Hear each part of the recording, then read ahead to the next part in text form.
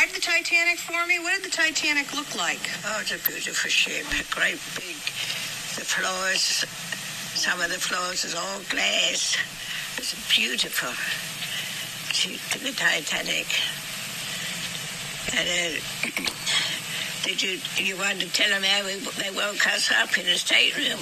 Well, all right. Why don't you tell us about what happened on the night of April 14th? You had gone to bed, or were you still awake? No, we were picked up by the Lusitania. No. Wasn't it? Carpathian, I believe, wasn't it? Pardon? The Carpathian? No, I think it was... Mary, just a couple more questions about the Titanic. After the Titanic went down, they offered claims. She never sunk. Yes, it did. It's gone. It sank right to the bottom of the ocean. That's the first I knew of it. I thought the other thing was I only thought she sprang a leak. Well, she had a 300-foot gash in her. She had a pretty good leak. Is that so? Did she really sink? She sank. As far as we know, she sank. That's the first I knew of that. Mm-hmm. Hello and welcome back to episode 61 of Waking Up with Mel. And today we're going to talk about the drama of the Titanic. And did it ever sink? I'm going to try to make this podcast as unbiased as possible. I am just going to read you facts. I know in the past I get a little excited about certain information I find, and I'm like, what the heck? Because a lot of the times I'm finding this information with you guys. I'm researching with you guys. But this case in particular, I have studied since November of 2023. And it started because I saw some newspaper articles that said everybody was saved from the Titanic. And I'm like, what? How's this possible? And then I started researching that. And you can find old newspaper articles very easily. They're in lots of different public libraries. And you can read them. And they're free. So I started doing that. And every single newspaper was reporting that everybody was saved, and even Astor. So then that takes everybody's conspiracies about the Titanic, and it makes them all of a sudden not make sense, because if nobody died, then these people that supposedly were against the federal banking system, which that's a whole nother podcast, never died. So if they never died on the Titanic, then they were kind of the first people to fake their death, and they had a lot of wealth. Not to mention all the other people that never got their wealth back, because a lot of people had trunks of gold and all these things on that ship. So if the ship never sunk, then why is there shipwreckage in the ocean? Well, because ships have sunk before, lots of them. So we're going to get into this. But in order, I feel like, to really get deep into this story, we have to go back to the history of the company that was behind the Titanic. And when I started doing that, I started unlocking so many doors that I still basically don't have a final conclusion. But what I do think in my heart and soul is that the Titanic and the Olympic, which are called sister ships, are one and the same. I truly believe that now. So I don't believe the Titanic ever sunk. I'm just throwing that out there. This is my I believe. And I don't believe that the Titanic and the sister ship Olympic were different ships. And I came to this conclusion for many different reasons.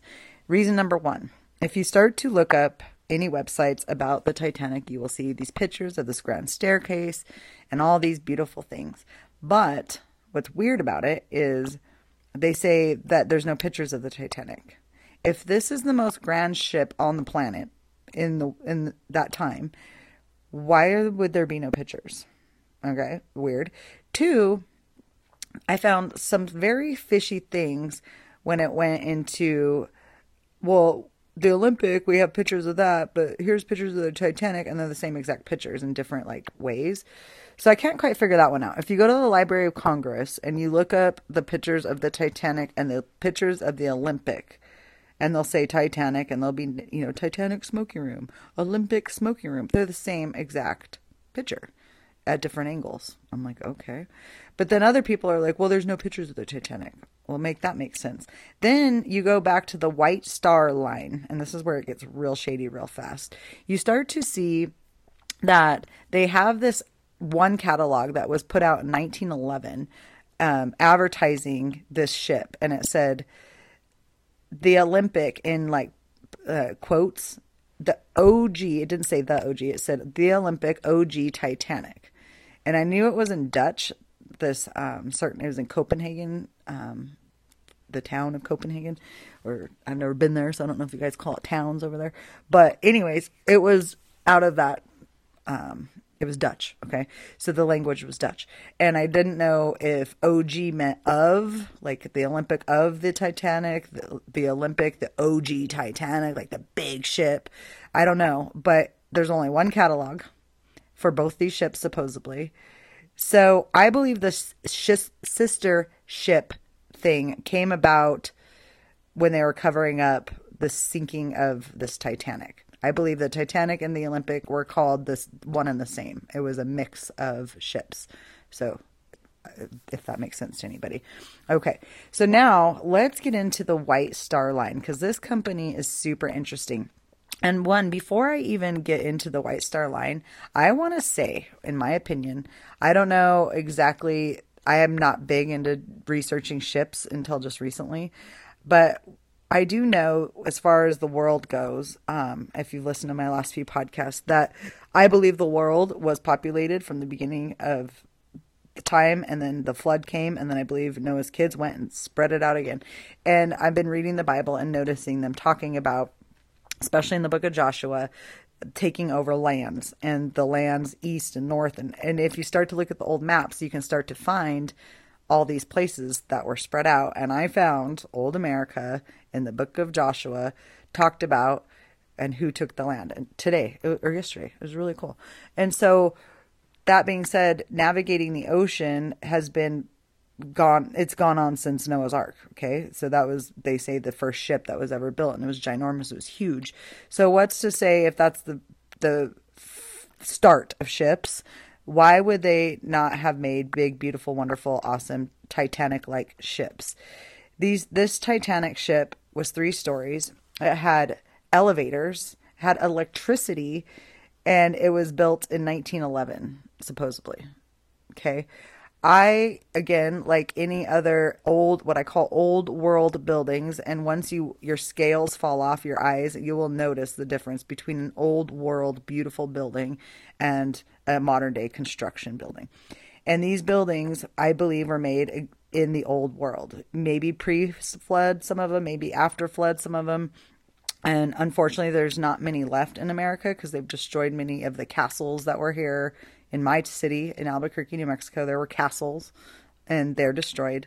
And apartment complexes are left in their place, but you can find historic pictures of the castles in every single town and across America. It's just amazing. And America, if you haven't listened to my podcast yet, was named after a guy named Amerigo, because, I don't know if you're the only one, or I was the only one that didn't learn that in school, but America was not there at the beginning. It was named in the early 1500s, late 1400s, and that's when the maps changed, and that's when they started lying to everybody and brainwashing everybody with all these stupid stories. And now what I truly believe, guys, is that America is this little tiny section to the right of where Russia is to the left, and Canada is above us and all the things. But I believe that we were part of the old, a lot of people call Tartaria, also known as Asia. And inside of Asia was this big, huge chunk of land that was called India. And now there's only one little section called India. But we were part of that India. And that's why the Native Americans are called Indians, because they were Indians from India, which was now America. And that's a whole podcast, and I already did that. But I believe that when the Spanish fought for our land, along with the Brits and along with France, there's 3 countries that wanted to take over what was old school India. And they did. And I live in what was Mexico, and now it's called New Mexico, and it was taken over by Spain.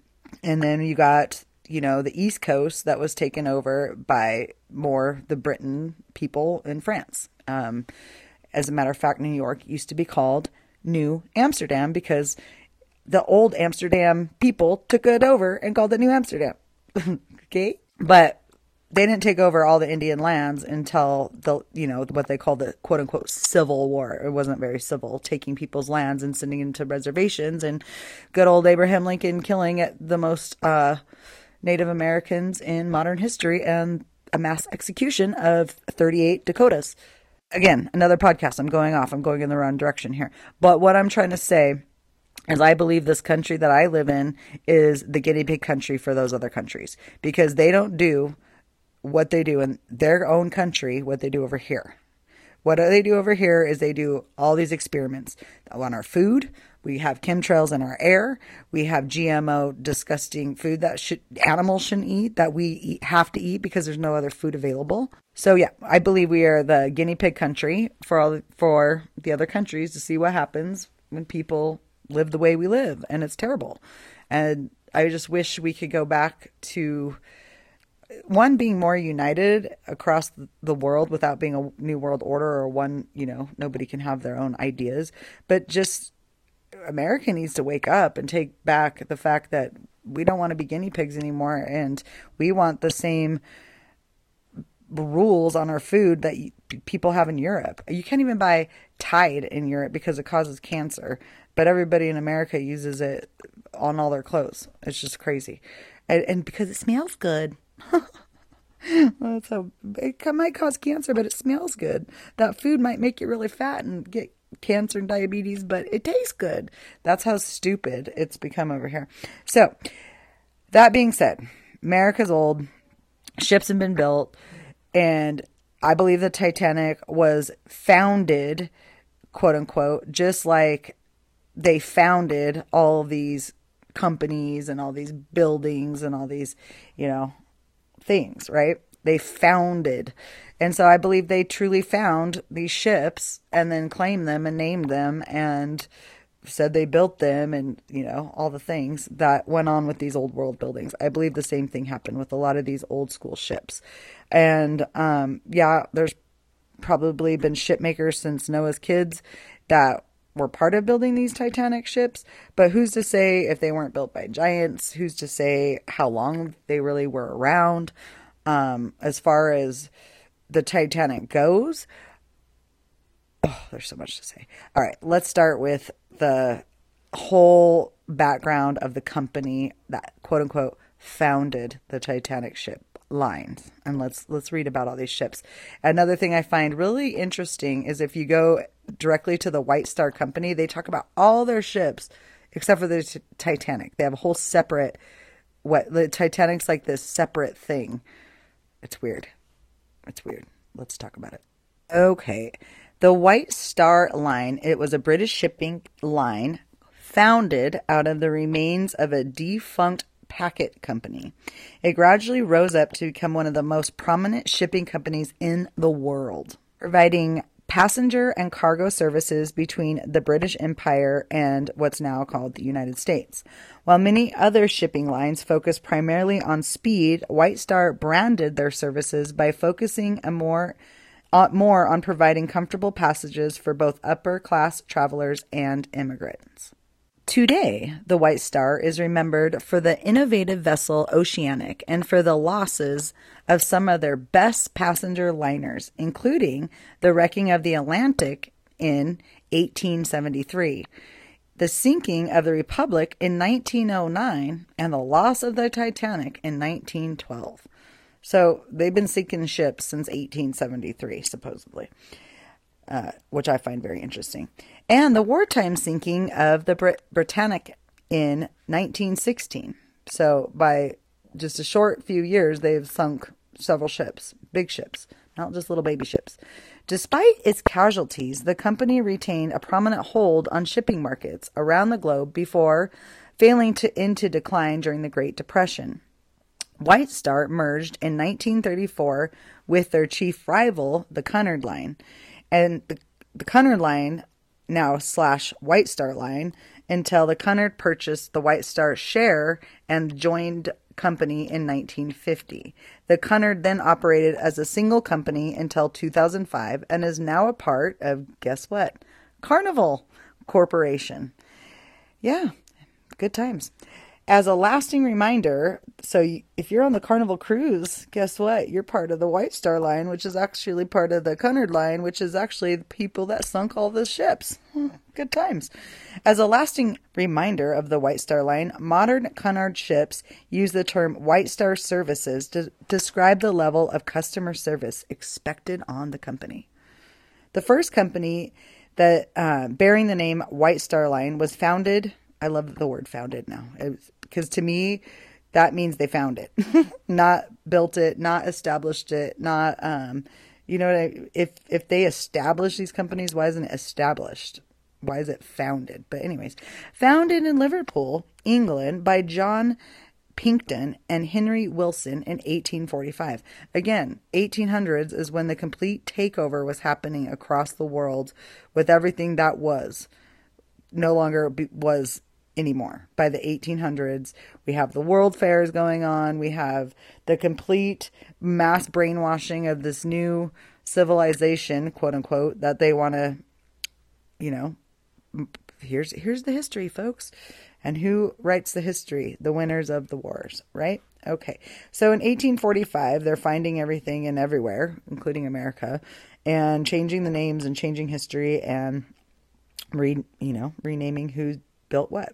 So according to this, John Pinkton and Henry Wilson in 1845 are the founders of this White Star Line.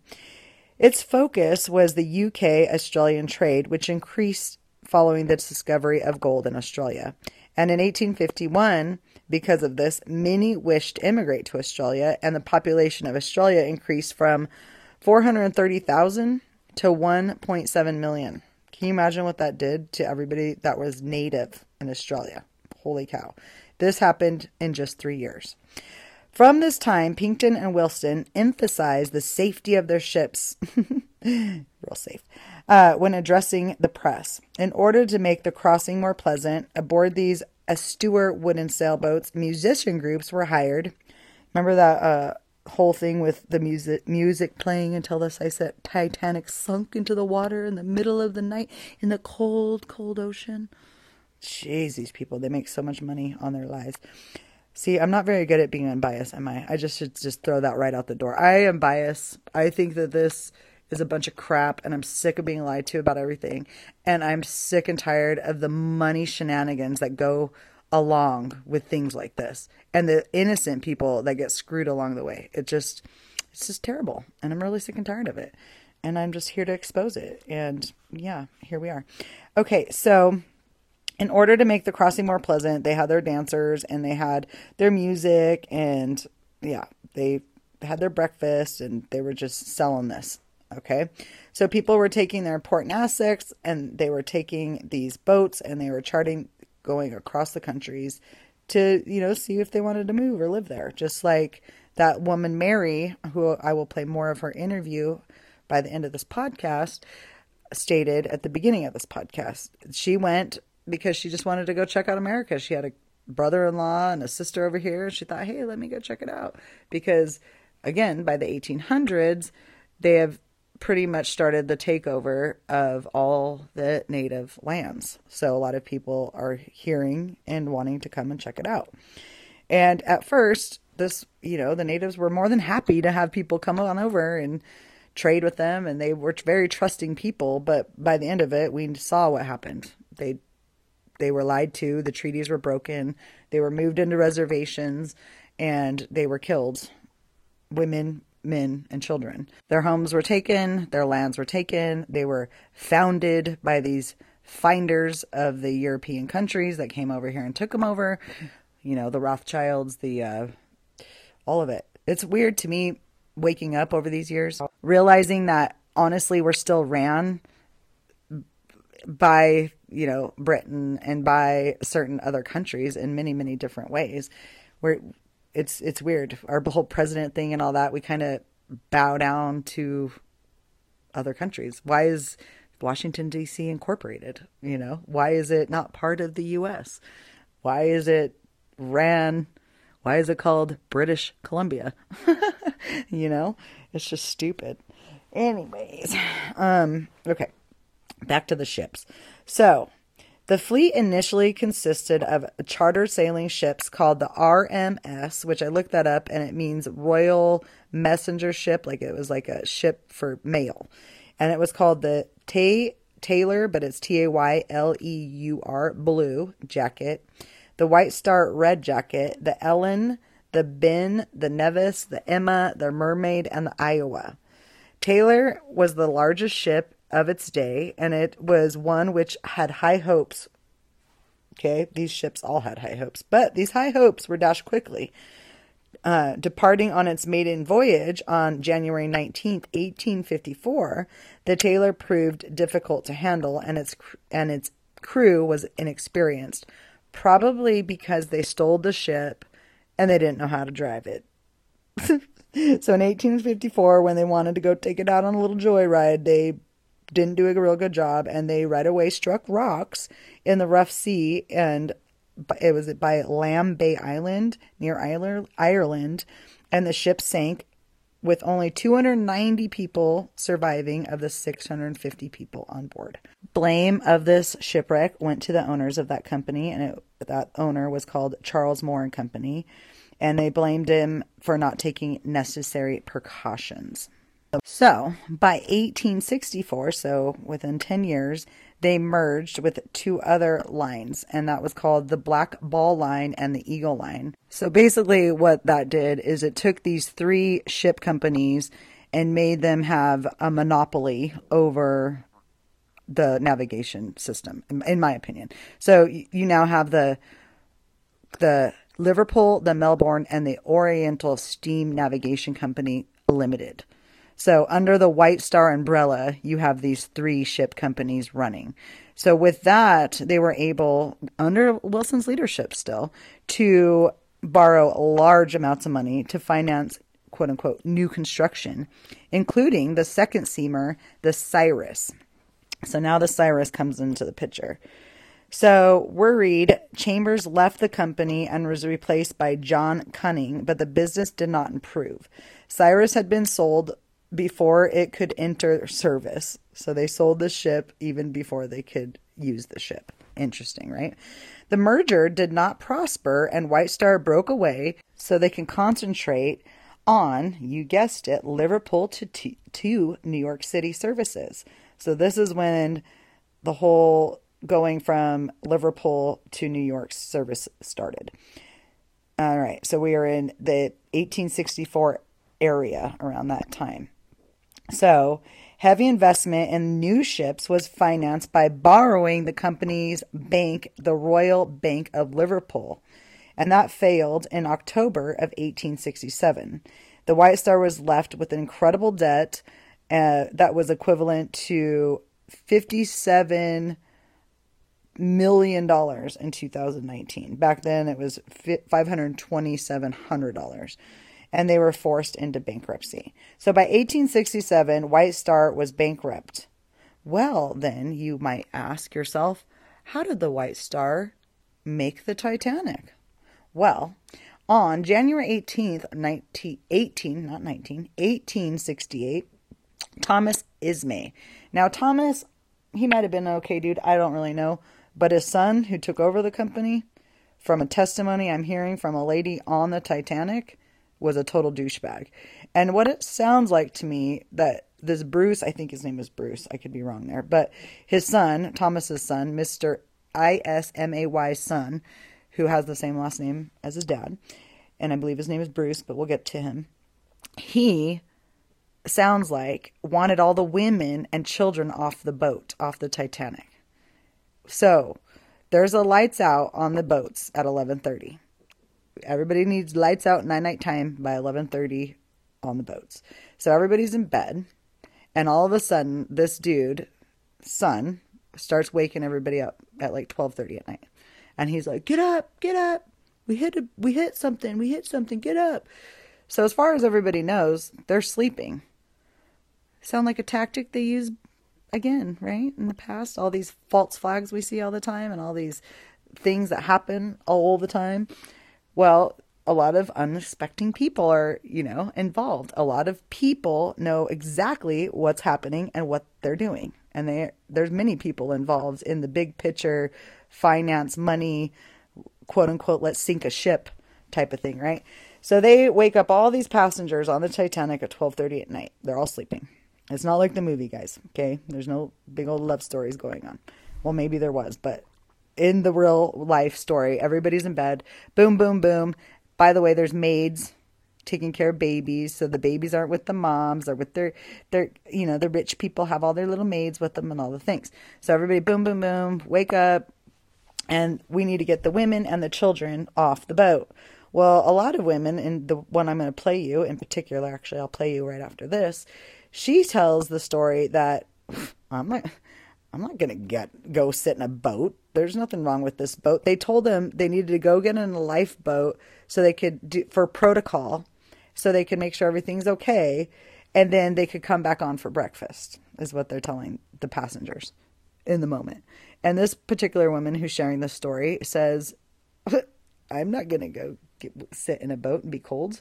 I'm going to go back to bed. So she said 3 different times she thought about it, but then was like, no, wait, I'm just going to go back to my place.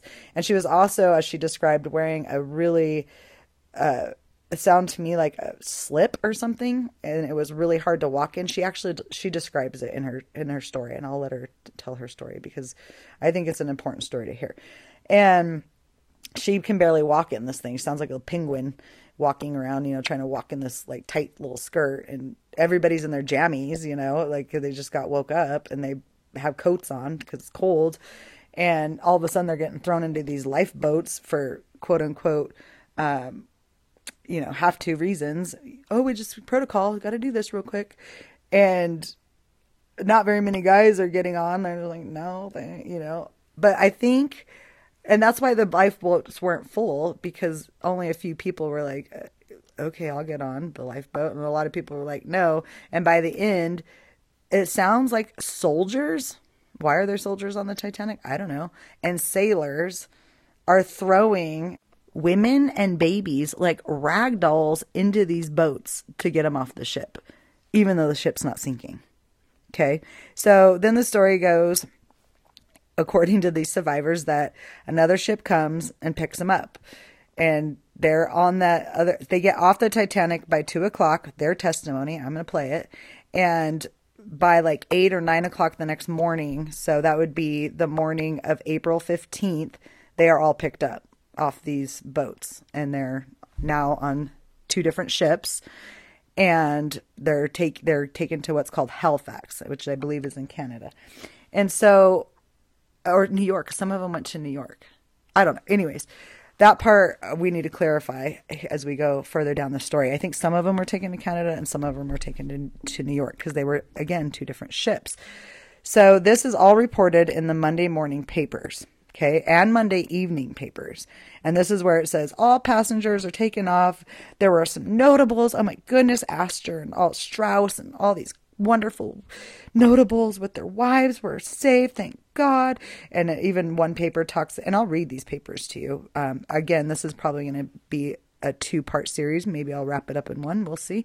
But all these newspapers report what happened and how it got a hole. And guess what ship has a picture of a hole in it, guys? The Olympic. Yeah. You sure can find a picture of the Olympic with a big fat hole in it. And guess what ship didn't sink? The Olympic. And guess what ship was in service for years until like 1935? The Olympic.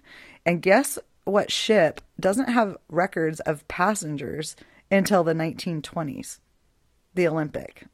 And maybe it does, and I just can't find it. But according to, history, it should have passengers since 1911.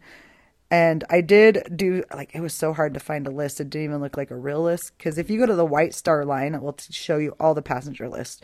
Who was on the ships, all their names, has their old school book. This one's more digital that I found from the 1911 supposed first maiden voyage of the Olympic. But what's funny is there's that voyage of the Olympic, supposedly in 1911. Then there's the Titanic voyage of 1912, where it supposedly sunk. But the Olympic got a hole in it, and so did the Titanic. Then the Olympic's off the scene for months after the Titanic supposedly sinks, probably because it's getting fixed, right? The old Titanic Olympic that possibly did hit something, because there was really a hole in the Olympic. We'll talk about that later. And so both ships are off the scene. Olympic goes to war and is in war now, and different colors painted on it and all that. Gets out of World War I and then goes back to cruising passengers across the ocean until 1935. Meanwhile, all her parts get taken out, and guess what we have? We have Titanic movies. We have Titanic museums. We have all these things about this Titanic ship, but not the Olympic. And supposedly there's no pictures of the Titanic, and the pictures of the Olympic are the exact same pictures of the Titanic that they do show of the Titanic. Yeah. Mm-hmm. They're not very good at lying. Let's just say that. And they always seem to get busted.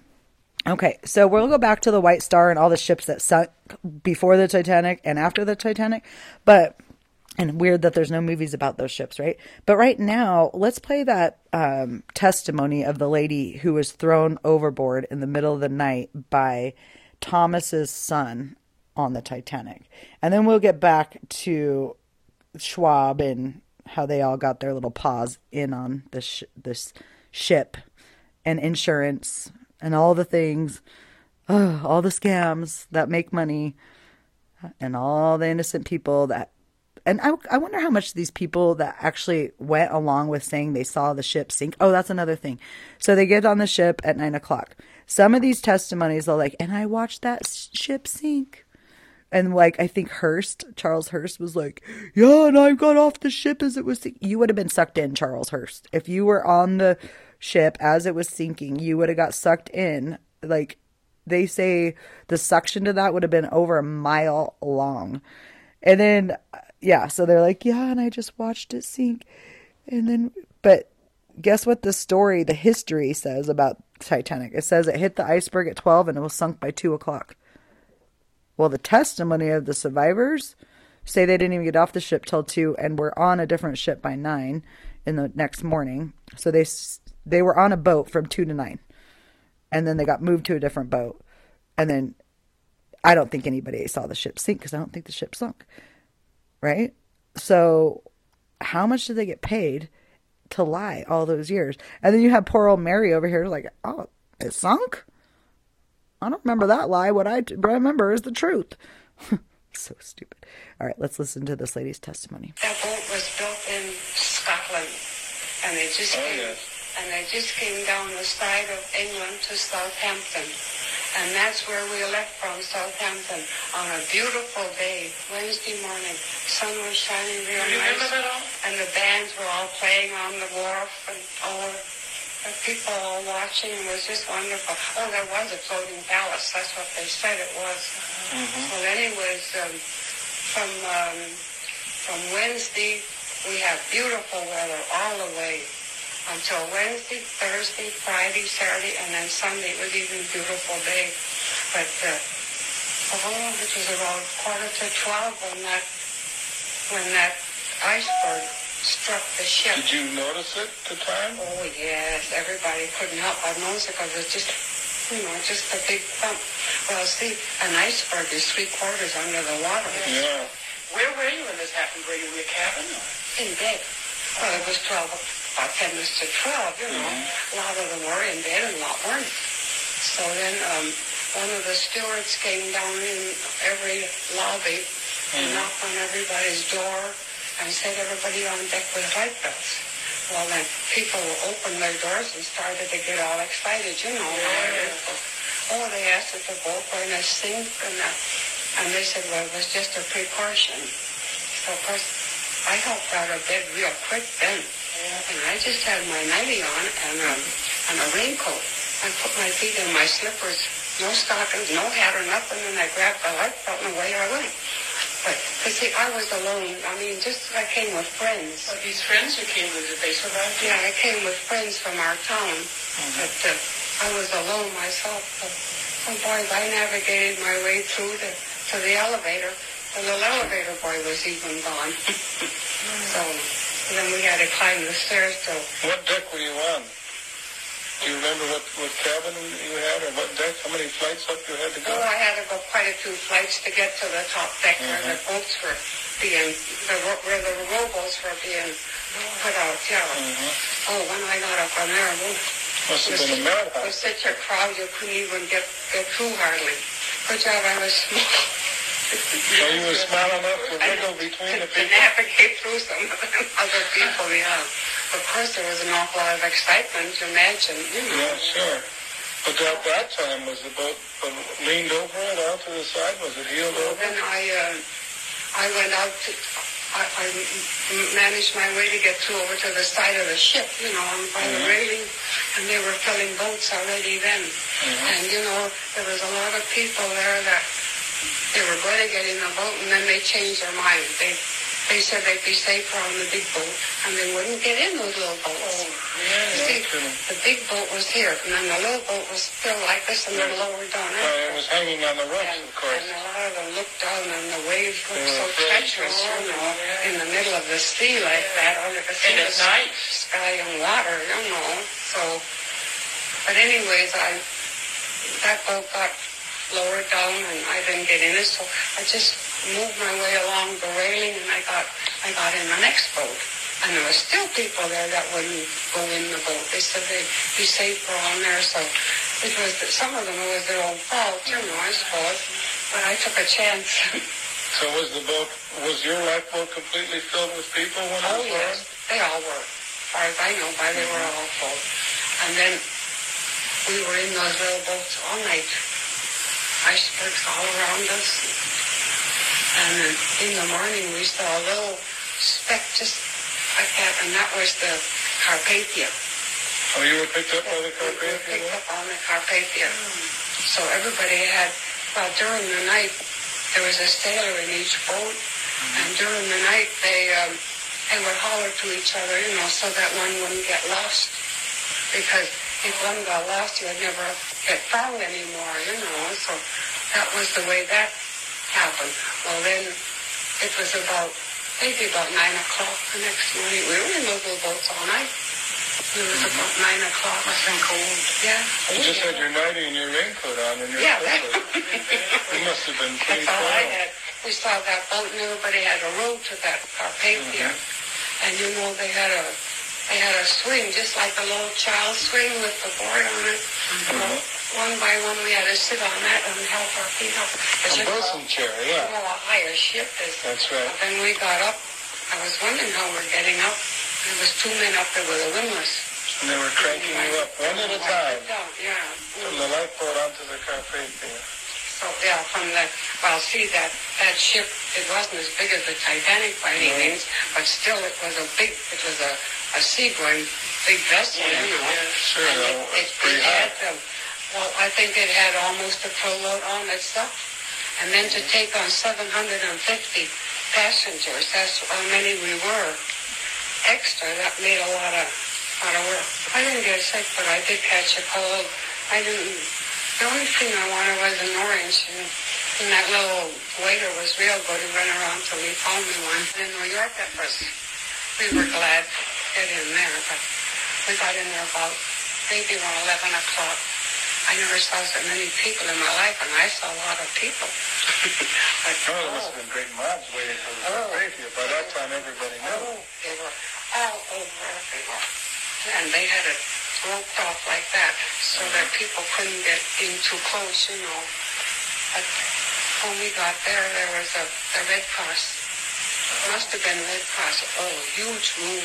So everybody that wanted to go in there, they had lunch and they had all kinds of clothes, you know, everything. Yeah, because here you are, you're getting off the Carpathia in New York. You've got no baggage, no shoes, no socks. No, they had everything there that you wanted, so at least we got dressed. Yeah. But then there was different people there that wanted to take some of us, you know. I mean, so the lady that I came with, I went with her. Went to a lady's house. She wanted us to stay there. Okay, so that's not the one I was wanting to play. I'm going to play that one next.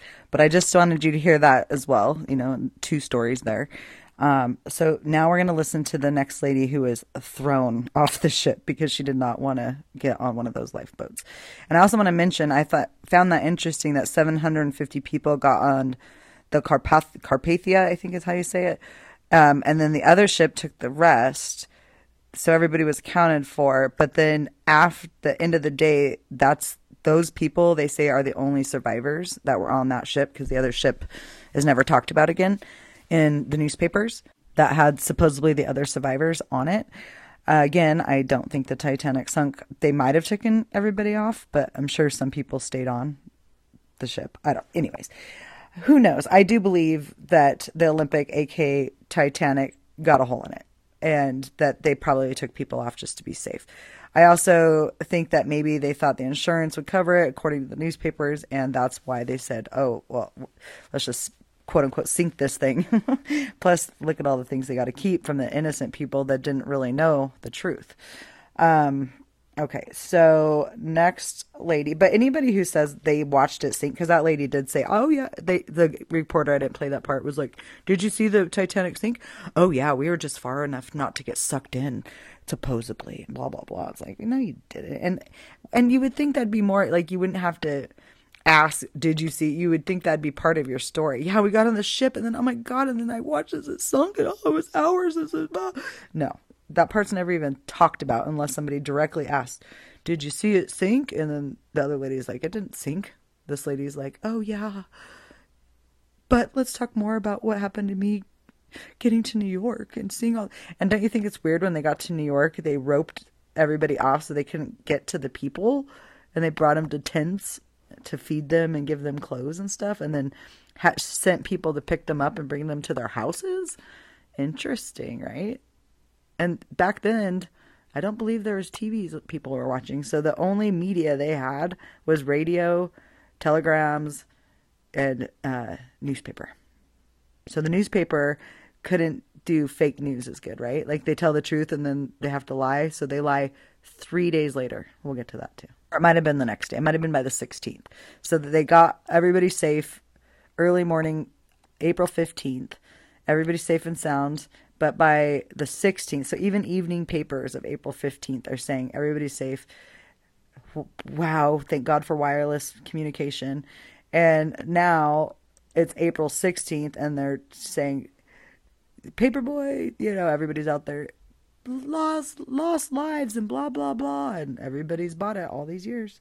Okay, so here's the story that I wanted to play with the lady with the tight skirt that got thrown off the boat. To me vividly.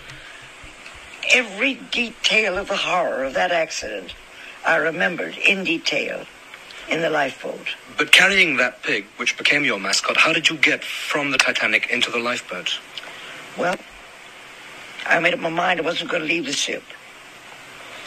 Bruce Ismay stood on B deck and kept calling out, all women and children, come to B deck. I went up twice. It was so cold. I thought myself, it was idiotic. I'm going back. And I went back twice to A deck and sat down until finally Bruce Ismay spied me and called out to me. He said, all women and children. I thought had left the ship. Come up here. And I walked up to B deck, and Bruce Ismay picked me up. Well, it was almost as if I was a rat terrier, and threw me down a little winding iron staircase. I fell down the iron staircase and found myself between a line of sailors on either side. And I looked down and found I'd lost one of my buckles on my shoe. I wanted that buckle. I was that much interested in the buckle and absolutely disinterested in anything pertaining to saving my life, because after all, it was an unsinkable ship, you see. What could happen to me? Moreover, I had my little pig. Nothing could happen to me. So I walked along the rail, and I found a gentleman standing at the rail. Strangely enough, the very gentleman that I had told on the tender that I was frightened to take the Titanic. And he said to me, hello. come on. You're going to get off of this ship. I said, not me. How do you expect me to get off of anything with this thing I've got on? I'm a prisoner in my own skirt. I can't even walk, much less get up to that rail and then jump across the ocean into a lifeboat. Oh, no, not me. I'm not an acrobat. Well, he says, you'll have to. And as I stood there arguing with him, and I had my little pig, mind you, under my arm, it was white, under my arm, a sailor came along. He said, yeah, now you can do as you want, but I'm going to save your baby. And he grabbed the pig, threw it into the lifeboat. So I turned around to Mr. Monk and I said, that settles it. Here I go. I don't know how I'm going to go, but I've got to go. I'm going to follow that pig. I promised my mother. Well, he thought I was insane. Nobody what the pig meant to me. So he made a cradle of his hands with another gentleman. I sat on his hands, put my arms around his neck, and he threw me head foremost through space. And I fell in the bottom of the boat and kept looking and looking for my pig. I found him with his broken, poor little legs broken, and his nose gone. Well, made me feel very badly, but I kind of turned him. I found he was still playing music, so that was all right. Can you remember how many of you there were in the lifeboat? Yes. I've managed to find a place on the gunwale and found that I was the next to last passenger in the last lifeboat and the only lifeboat that was full. 68 passengers, about 1/3 of them nearly children. That was the only lifeboat that carried the children. And how long before you were picked up? Well, as we left the ship, the fall lines were knotted. They cut them with a knife. We struck the water. I think it was 10 minutes to 2 or 5 minutes to 2. The ship stood there fully lighted, absolutely lighted, music playing. We heard that in the lifeboat. We still saw the lighted ship alongside. In our lifeboat, we had 3 sets of oars, perfectly useless. The ocean was just as flat, well, as your bathtub. I never saw a lake quite that flat. Inky black night, starlit, and not a ripple in the sea. And the kind of cold, well, if you want to know what kind of cold it is, just open your Frigidaire door. Take a seat inside and shut the door. Then you'll know what it felt like. The kind of cold that your skin seemed to congeal. And there I was, with nothing on practically. No underwear, no nothing. Just about freezing to death.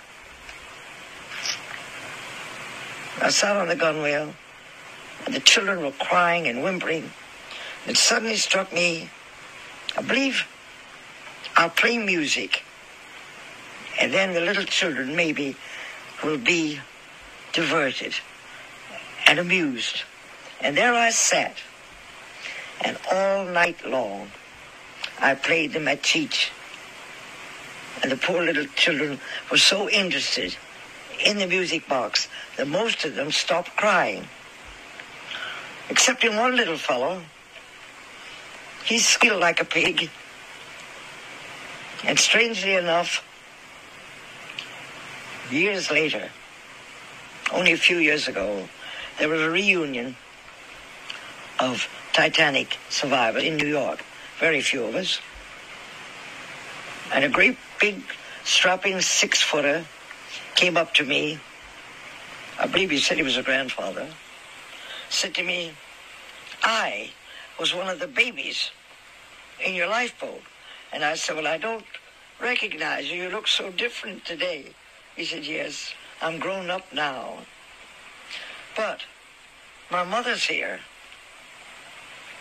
And then I remembered that that little baby had been thrown by his mother in the wastebasket, and she just walked off the ship, took a lifeboat, forgot all about the baby, and only remembered when she got on the Carpathia that she ever did have a baby.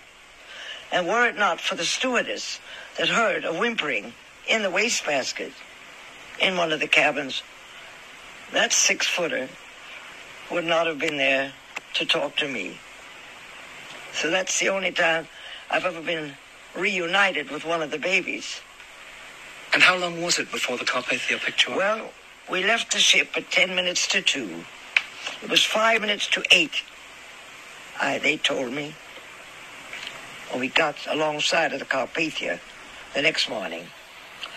And at that time, Bruce Ismay pulled up alongside in a lace-frilled shirt, black trousers with stripes, braids down, no overcoat, not dressed, and not in a lifeboat, as people claim, standing up in the last collapsible raft.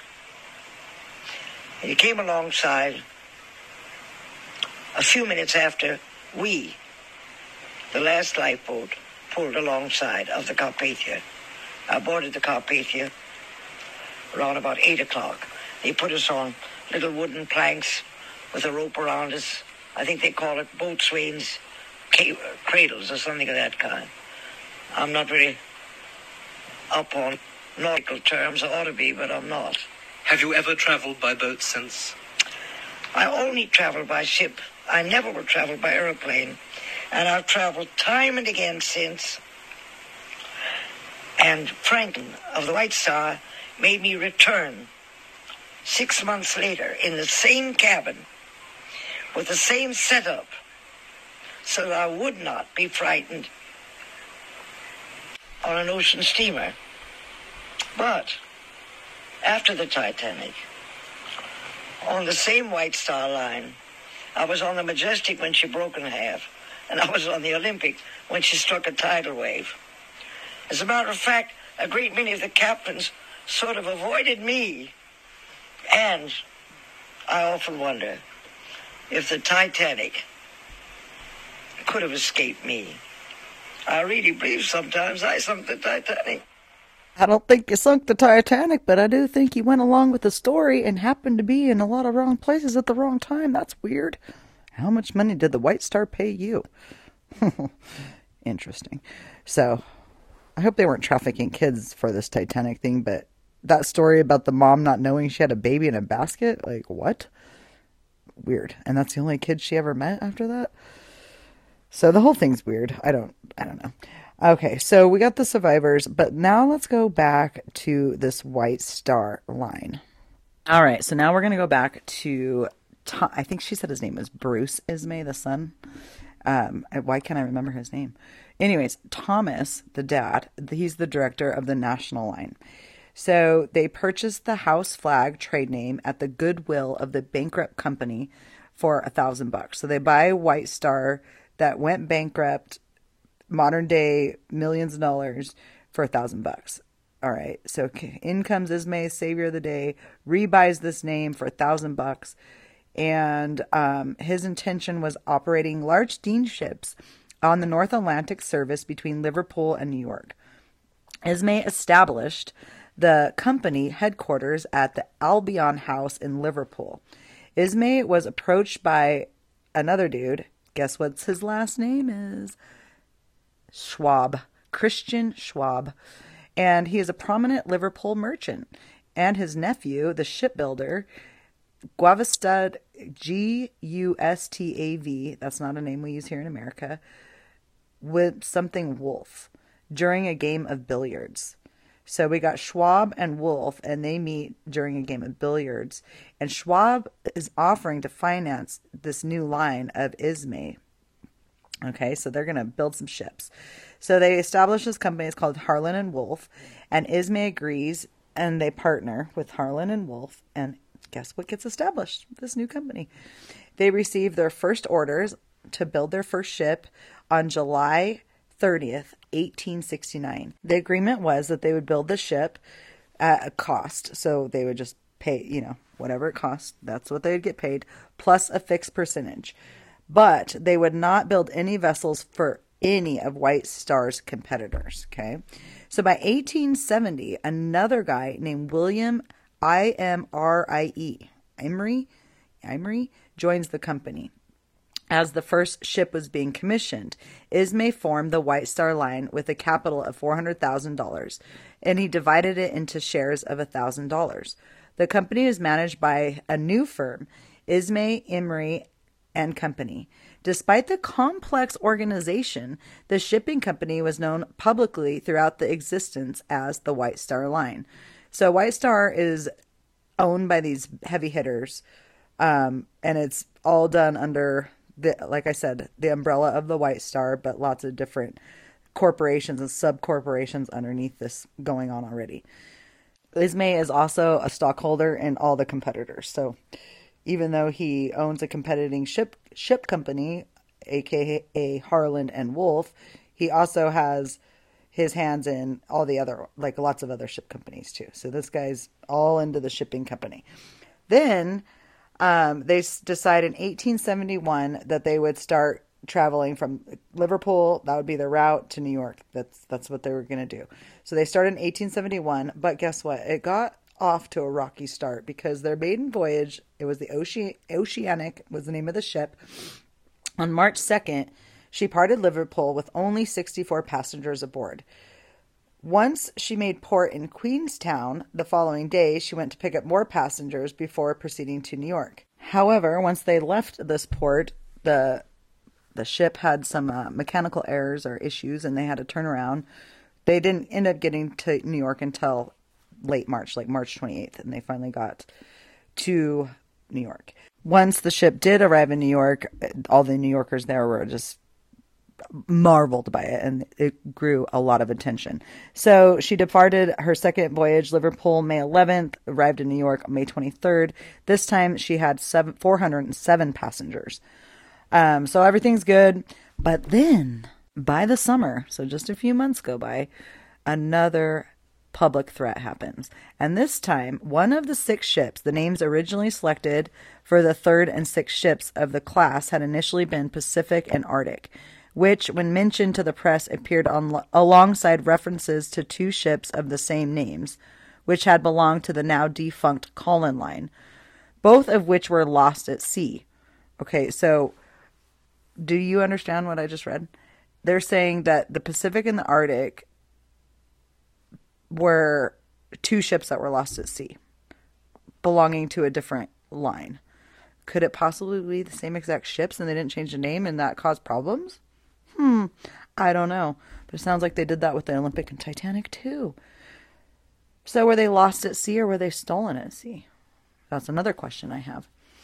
But anyways, in the cases of both ships, of which had been wooden-hulled paddled steamer, Arctic was foundered off of the coast of the Newfoundland, which is America, in September of 1854 after colliding with another ship, resulting in the loss of 300 lives.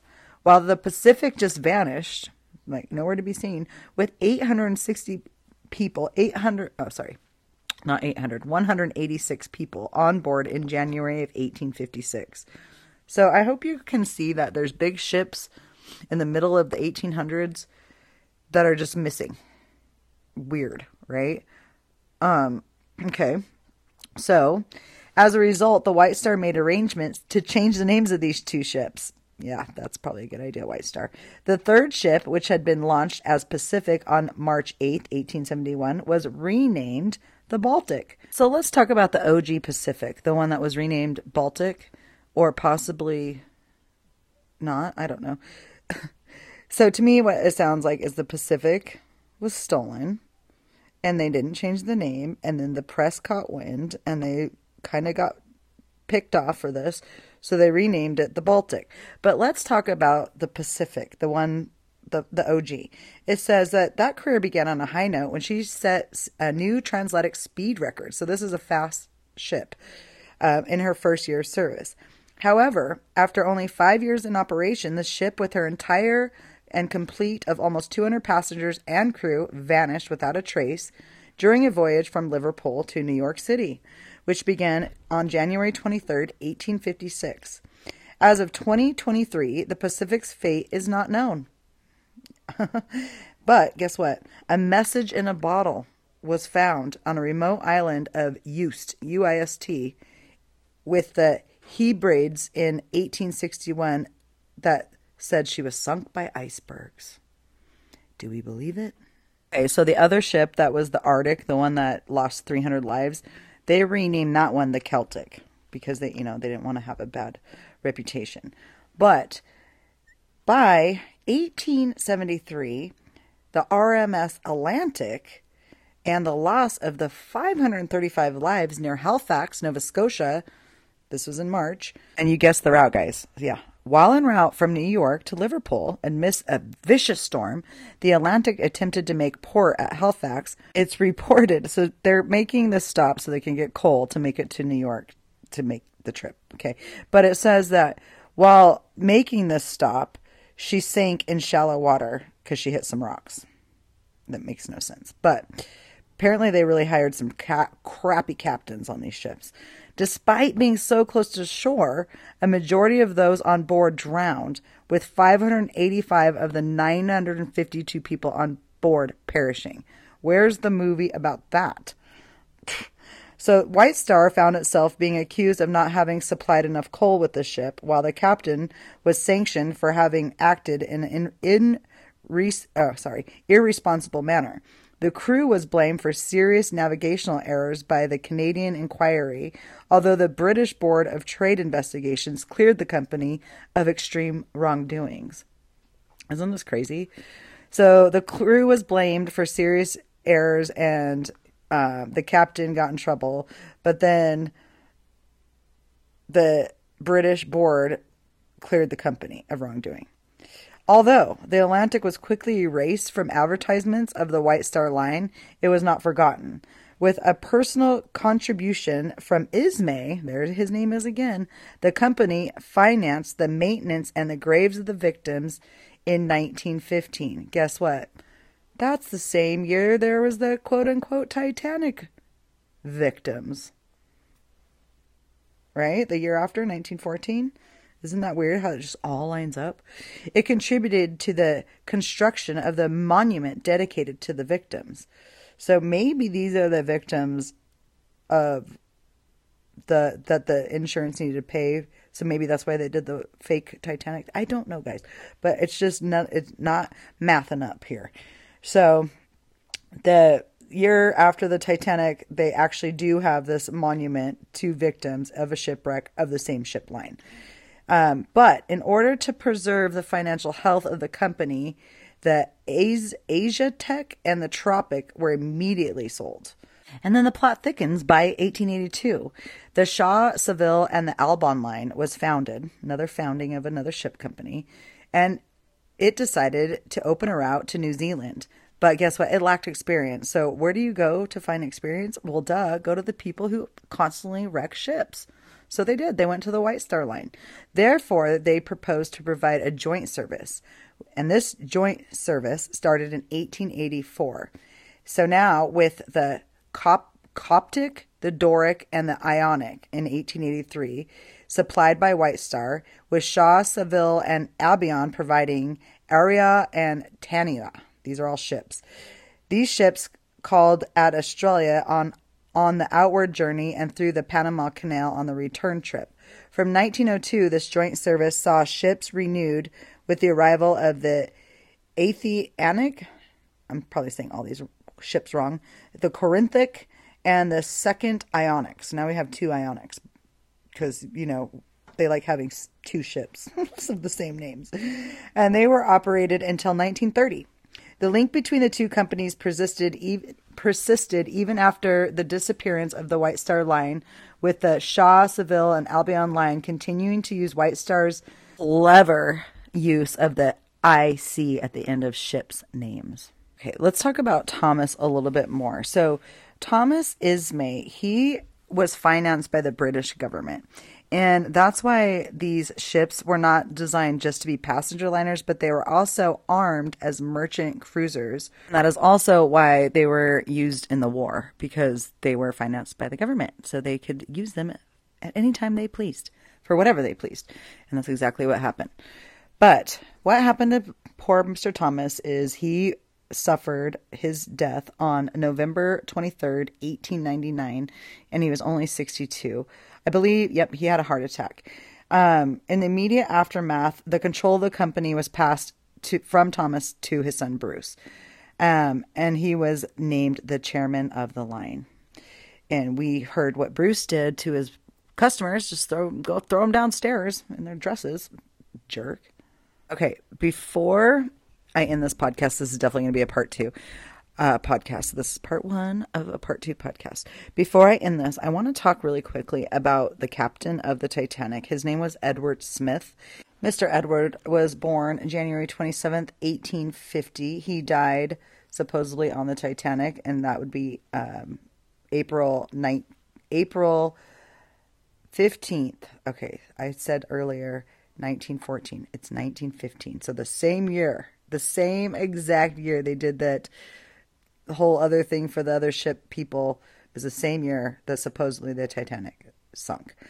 Supposedly he went down with it, got to go down as a hero. His spouse was Sarah Pennington, and they had one child named Helen. Now, it says, and as far as his career goes, that he joined the White Star Line in 1880. And he was the 4th officer of the SS Celtic. He served aboard the company's liners to Australia and to New York City, where he quickly rose in status. In 1887, he received the first White Star Command of the Republic. Smith failed his first navigation exam, but on the next attempt following week, he passed. And in February of 1888, Smith earned his extra master's certificate. Smith joined the Royal Naval Reserve, receiving commission as a lieutenant, which enlisted him to add as the letters R and R after his name.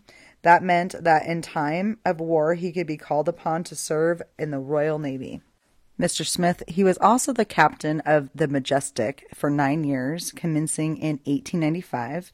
Then there was this war, it was called the Second Boer War, which I know nothing about, broke out in 1899. At this time, Mr. Captain Smith's ship, the Majestic, was called into the war, and Smith made 2 trips to South Africa, both without incident. Because of that, in 1903, King Edward VII awarded him with a transport medal, showing the South African class. Smith was regarded as a safe captain. He was also known as a millionaire's captain. From 1904, Smith commanded the White Star Line's newest ships on their maiden voyages. In 1904, he was given the command of what was the largest ship in the world, the Baltic. Her maiden voyage from Liverpool to New York, sailing on July 29, 1904, without incident. After 3 years with the Baltic, Smith was given his second new big ship, the Adriatic. Once again, his maiden voyage went without incident. During his command of the Arctic, Smith received the Long Service decoration for officers of the Royal Naval Reserve. And now we're going to end with the Olympic, because you know what, Miss, that's what's talked about here the whole time, not the Titanic. So after he gets his decorations, he's known as one of the world's most experienced sea captains, and he was called upon to take the command of the lead ship of this new class of ocean liners, the Olympic. Again, the largest vessel in the world at the time. The maiden voyage to Southampton to New York was successful, concluded on the 21st of June, 1911. But as the ship was docking in New York Harbor, a small incident took place on Pier 59 under the command of Captain Smith, with the assistance of a harbor pilot. The Olympic was being assisted by 12 tugs when one got caught in the backwash of the Olympic, spun around, collided with a bigger ship, and for a moment was trapped under the Olympic's stern, finally managing to work free and limp to the dock. Here's where the problem started for the Olympic. September 20th, 1911. It was the first mishap. So what happened is it collided with another ship, and this ship was a British warship called the HMS Hawke. And when this happened, the Hawke lost her prow, and although the collision left two of the Olympic's compartments filled and one of her propeller shafts twisted, she was still able to limp back to Southampton. As a result, though, there's always those inquiries that happen. The Royal Navy blamed the Olympic, and finding her a massive size generated the suction and pulled the Hawke into the side. Captain Smith had been on the bridge during the event. The Hawke incident was a financial disaster for the White Star. Once again, financial problems. And the out-of-service time for the big liner made matters worse. So the story goes that because of this incident, they had to delay the making of the Titanic. Okay, so whatever, we'll go with that. So by 1912, the Olympics back in sea. So February of 1912, the Olympics back in sea. But then it lost a propeller blade and once again had to return for emergency repairs. To get her back to service immediately, it said that Harland and Wolff again had to pull resources from the Titanic, delaying her maiden voyage from March 20th to April 10th. So they're saying that's why her maiden voyage was delayed a month. I don't know. We'll see. All right. So next week, we're going to pick back up on this podcast. We're going to get a little deeper into each one of these ships because almost all the ships that came from the White Star Line sunk. There weren't very many that made it. In fact, the Olympic was one of the only ones. So we're going to talk about all the shipwrecks in the line of the White Star, and we will get to the Titanic. But I also am going to read next week these actual newspaper clips. But if you want to do some homework and go read them for yourself, they're a really good time to read. And they're all across the country. You know, there wasn't just one newspaper, several. So we'll read those. We'll read what Astor and his wife and, you know, how they sent a telegram to his private secretary. And it's all in the papers. But then 2 days later, he's dead. He really didn't get saved. That was just all made up, I guess. Fake news. Dear Lord, I pray so hard against fake news. I'm so sick of it. And I know that a lot of people are. I pray that podcasts like mine will start to wake people up and start to get them to get out of this complacency we've been in and start to dig for truth and to share the truth and let the truth set us all free. And Lord, if we've been wrong, show us. Let us know the truth. We don't want to be liars. We don't want to tell lies. We are here, all of us truth-seeking people, to share the knowledge that we've learned with the people who actually care and want to learn about it. So thank you so much, Lord, for giving me the time and ability to continue with this podcast and for the people that choose to listen to it. I ask that you just rain blessings and take away all fear and just give them peace in Jesus' holy name. Amen. All right, guys. See you next week, hopefully. It's been hard to do these podcasts. Time seems to get away from me, but I'm trying. I'm going to try to get part 2 out as soon as possible. Talk to you soon.